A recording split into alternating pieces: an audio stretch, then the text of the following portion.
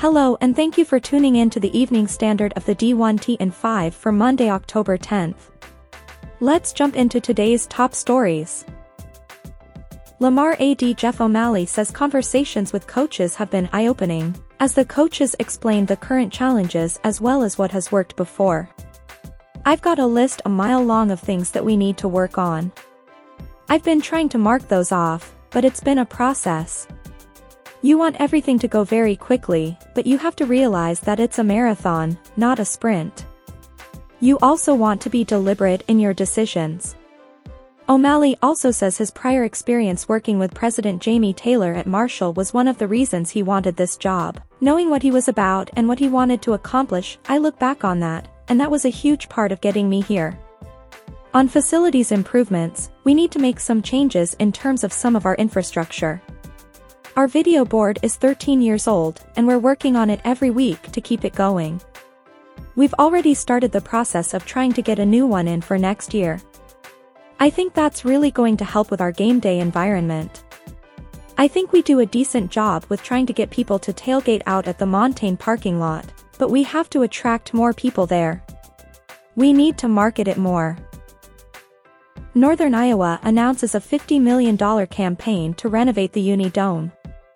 The Panthers have already raised over half the $20 million needed to fund Phase 1 of the renovation.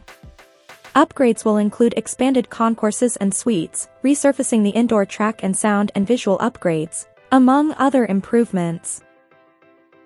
Dartmouth has named Army West Point Deputy AD and COO Christine Fowler as Senior Deputy AD and COO. Big Green AD Mike Harity stating, "I've had the good fortune to work alongside Christine for years, and on a daily basis she demonstrates the integrity, drive and team-first mentality that will help elevate every aspect of Dartmouth athletics and recreation." In Presidents and Chancellors in the news. Florida students gathered en masse today to voice their opposition to UF's naming of Nebraska U.S. Senator Ben Sasse as the sole finalist for president. The Purdue Board of Trustees approved a 6-year contract for President-elect Mung Chiang, who will earn a base salary of $420,000, with the potential to bring in another $210,000 in performance-based incentives. We'll have more on the contract in this week's Total Campus Report. The link to sign up can be found in your D1 Ticker email.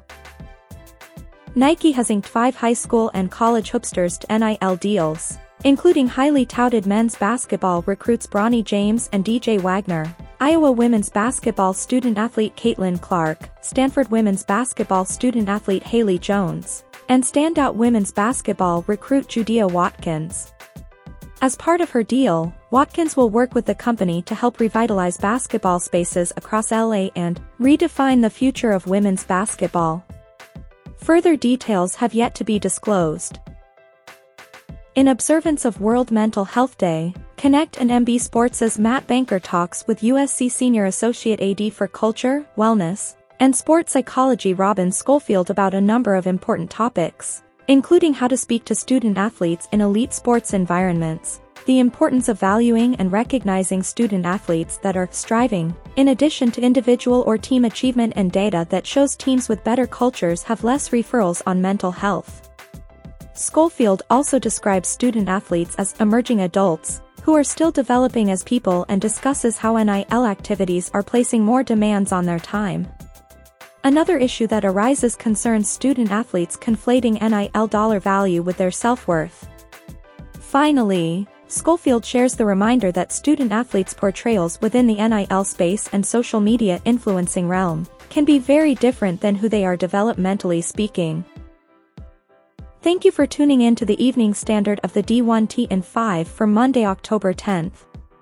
We'll see you back here bright and early tomorrow morning.